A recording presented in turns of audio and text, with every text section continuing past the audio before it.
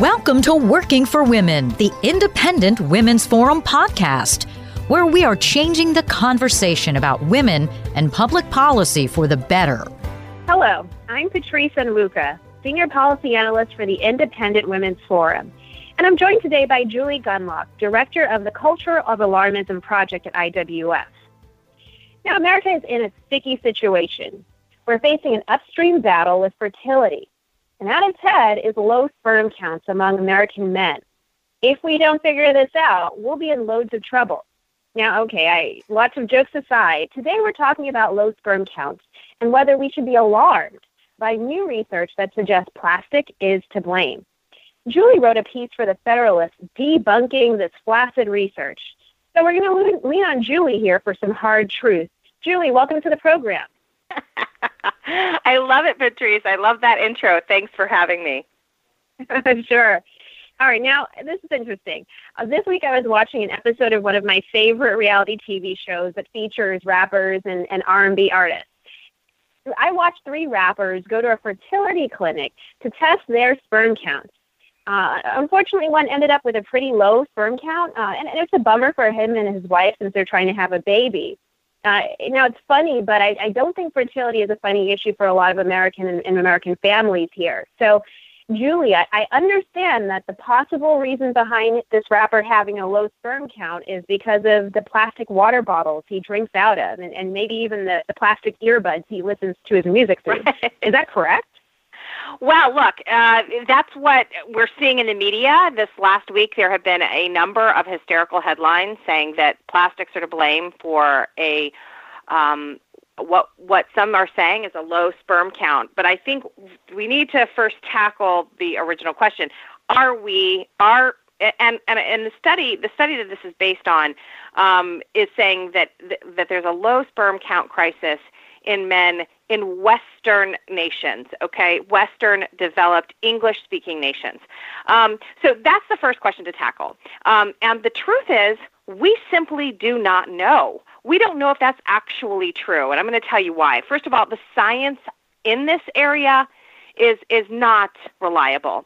This is an area that really actually, it may surprise people, but this is an area that there hasn't been a lot of studies. And when scientists do look at the studies that have been done, they're not that reliable. The methodology might be off. They might not have a good sample size. There might have been questions as to the way that they collected the sperm. And so there's a lot of questions. So the bottom line is we truly don't know if actually there is this sort of doom and gloom outlook for Western men's sperm count.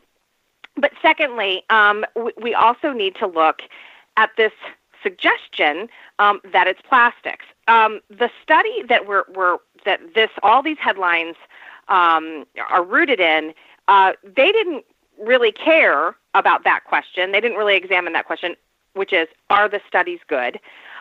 They just looked at the studies. They saw that these studies show a decrease in fertility, a decrease in sperm effectiveness, if you will, and then they looked for a reason. That really was basically it, and they said, it must be plastics, and the reason is because in Western nations there's a lot more access to plastic. And Patrice, you're right. I mean, it's not just it's not just a plastic water bottle. Everything from the container that your computer is in to earbuds, to even your car dashboard. I mean, you literally can't go 1 minute without touching a piece of plastic. And so that's essentially what we're seeing here with this study. It was correlation, not causation, and I'll go more into that. So the quick answer to your question, is this really a problem, is 1, we don't know, but 2, this study is a very badly done study, and their suggestion that it's plastics is really just absurd. Well, we'll get into kind of how it's done and the methodology behind it, but you talked a little bit about correlation versus causation. I know I got a C in statistics, so I didn't do too well there, but I at least understand that just because A happens and B happens doesn't necessarily mean A leads to B. So can you explain what's going on when it comes to causation and correlation here? Well, look,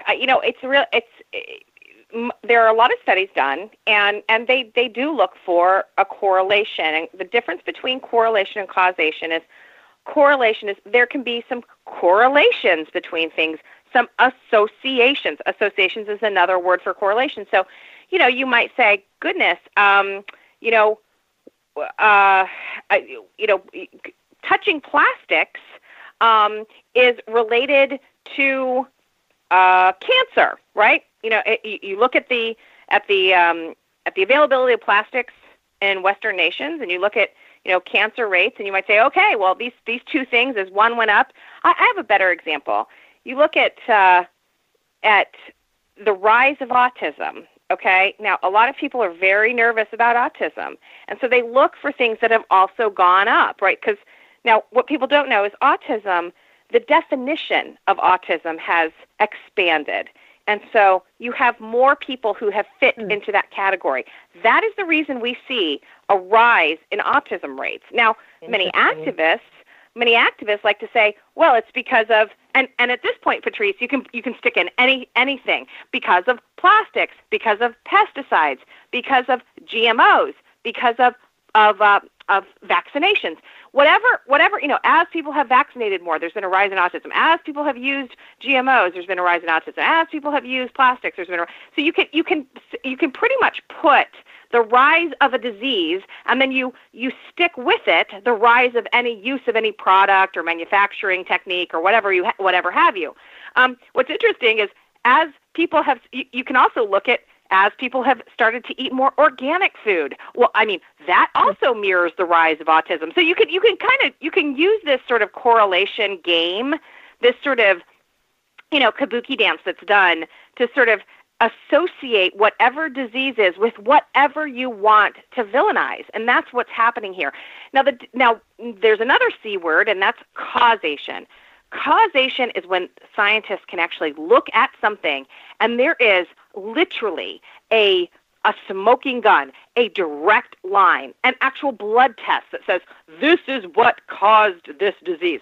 This almost never happens. I mean, there are some studies that have shown a causal link between this particular activity. For instance, smoking causes cancer. We know that. That is a causal link, okay? But we have, sort of in the scientific world, there are very few studies that actually are able to find that direct a link. So, correlative studies are not something that we have to automatically throw in the garbage bin. They are useful. They can show trends. They can sort of give scientists, wow, maybe we need to look at this more. Maybe we need to examine this particular trend more. But we need to realize that they are limited and not get hysterical. And that, unfortunately, is not what happened this week. This study came out. It is a bad study, and we can get into a variety of reasons why it's not a good study. It turns out that the researchers behind the studies are actually activists, which is really important to know as well. They've got an agenda. They're a political agenda that they're trying to push, and they're using science to do that. So that's one, but these are the things that people need to understand when these scientific studies come out. Sadly, the headlines and the stories that came out with this study didn't make any of these points. Didn't talk about how this was a correlation and not a causation. Didn't talk about how there are lots of things that could cause this, not necessarily plastic. So it's kind of unfortunate, but again, people really have to understand the limits of these kinds of studies. Well, and I think you're getting a little bit into reporting, which is, reporters who are writing up these stories, we kind of lean on them to do a little bit more homework and have a better understanding, and not just kind of to take the press release they get from a paper and kind of to run with it. But I want to dig back into the actual studies themselves and the people who are writing them. I mean, do you think that that this study in particular is credible based on who's writing it? No. So one of the leads. So the first thing I always do when one of these studies comes out is, I click on it. I look there. You can scroll down on this study actually has not been peer reviewed, and I don't think it's been. I think they just sent out a press release sort of saying that, well, we're going to publish this study. So it's sort of in the beginning stages. So that and explain to us why it's important to have it peer reviewed. What does that mean? Thank you for what happens is that researchers will study something, they'll write up their findings, and they'll say, this is how they have to put in the methodology. This is what we did, right? And this is how we came to these conclusions. And then within the scientific community, other scientists will then test that study's conclusions. And if they don't come up with the same conclusions, then it has not passed peer review. It's very important that studies sort of go through this process because, I can sit in my kitchen and, mix together some ingredients and then write up a little briefing and say, look, I found out that, baking soda does this. And, then, and all these things that happen when I mix baking soda with all this stuff, I'm obviously using just kind of a silly little example here. And then what happens is it's important that another person in my peer group with, that's in my specialty, then test my theory and to see if it holds water, if it's legitimate. And if it isn't, then it did not pass the peer review process. Again, this is an important process. This study I don't think has gone through the peer review process. But anyway, so I go to the study, I look at the methodology, I look at what they've done. And then one thing I always do is look at the authors, because what we're seeing now is that there are two categories of scientists. There are real scientists that are working really hard to improve the human condition and to improve the lives of others and look for cures to diseases and try to really figure out how diseases work and, how innovative technologies can be improved. And then there's a category of researchers and scientists who have really been hijacked by environmental activists. And they often produce studies of questionable sort of, standards. They don't really meet scientific standards. But these people, they have really impressive titles. And they trot out these really badly done studies, which then generate headlines. And to an activist, that's all that's needed. If you're an activist, you don't really need a good study. You just need a study that scares people. And unfortunately, science reporting in this country is really suffering. We are not seeing reporters ask questions like, what is the agenda behind this study? Who are these scientists? What previous studies have they done that are questionable? It's important to point out that this male fertility study was done by a woman named Shanna Swan. She is, as I said, she has, she has some qualifications. She is a professor of environmental medicine and public health obstetrics and gynecology and reproductive science at Mount Sinai School of Medicine. But she is a well-known anti-chemical activist, and she is an acolyte of this man named Frederick vom Saal, who is also an environmental activist, and he also does a lot of scientific studies that are widely dismissed and sort of mocked by his colleagues. He has been dismissed by the National Toxicology Program, and some of his colleagues, like reproductive health experts like Richard Sharp in the UK, have denounced him. And so I think it's really important. Now, this is the thing. I'm not a scientist and I'm not a journalist, and it was very easy for me to Google these names and figure out and look at Shanna Swan's previous studies, which are laughable, and yet I saw none of this in the coverage in the stories that were done, and that's disappointing. And so what we have here is we have Americans who are nervous and who can no longer rely on sort of journalistic integrity, and journalists just doing basic research and finding out the motives of these scientists who are really putting out bad information. And what's really sad too is there doesn't seem to be mechanisms within the scientific community to really control this kind of behavior of scientists who are trotting out very bad, laughable studies that none of their colleagues respect. And yet they continue to do this, and they continue to keep their positions at respected medical and research facilities. So that's a problem too. Obviously, we don't have enough time on this podcast to go into it, but that really does seem to be a major problem within the scientific community. Wow. So returning back to the actual study on sperm counts, you mentioned when talking about causation versus correlation, there could be other factors. What do you think are some of the other factors that could be affecting men's sperm counts? And then, we do know that baby making is slowing down in this country. So what is it? Is it sperm counts, or what do you think could also be going on? Well, look, the one criticism of this study, there have been a few articles that have come out that have been critical, and one of the criticisms of this study, and one thing that kind of made me sort of sit up when I was first looking at it, is that they didn't really consider the other things that can affect a man's sperm count, okay? And those things are like smoking, alcohol consumption, drug use? Are they overweight? Do they currently suffer from some sort of medical condition? What kind of medications are they using? Do they have a history of cancer or other diseases? And the rather obvious detail of whether any of these men experienced any kind of injury in their pelvic or abdominal area or in their testicular area. These are sort of important questions, which were not really asked of these men. Now, it's important to also say that this latest study is what's called a meta-analysis. They didn't actually go out and get sperm from men. They didn't collect information.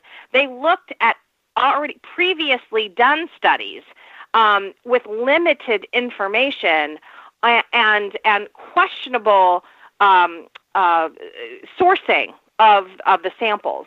And so, this study is just absurd. It's like, as I have an example in the story, and I said, it's just as easily, they could have just as easily have said that countries where snack-sized containers of Jell-O pudding are available, men have lower sperm count. Okay, or it's just as like they could have said countries where the color purple is, men wear a lot of the color purple, low sperm. I mean, it's just absurd. You can pick anything out of the ether. You can pick anything and say, but these activists are anti-chemical, anti-plastic activists. I know that sounds weird, but really, there are people out there who dedicate their life to saying we shouldn't have plastics out there. And so that's one of the issues. Now, this is the other thing that we all have to keep in mind. Their study says in Western countries, this is critical because it's in Western countries. And I mean, it's easy to say that because that's where plastics, in developing nations, they may not have as many plastic items, computers and cars and things like that.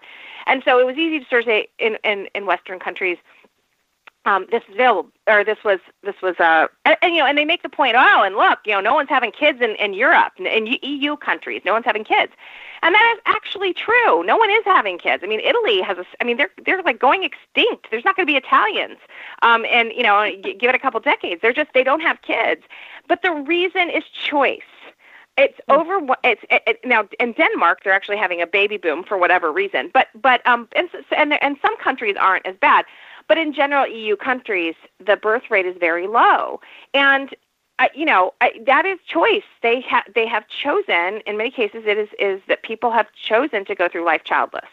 And so, again, you can make all these scary suggestions and assumptions when, look, in Western countries, as a country becomes more economically developed, we see birth rates lowering. We're seeing it in China. We're seeing it in India. And as a country becomes more wealthy, as it develops, as jobs are created, as people are able to get out of the fields and able to get more industrial jobs, they just don't have as many children. So that is another area that sort of wasn't explored by the researchers. Well, Julie, thank you for kind of releasing our tension and fears that we're going to become extinct soon.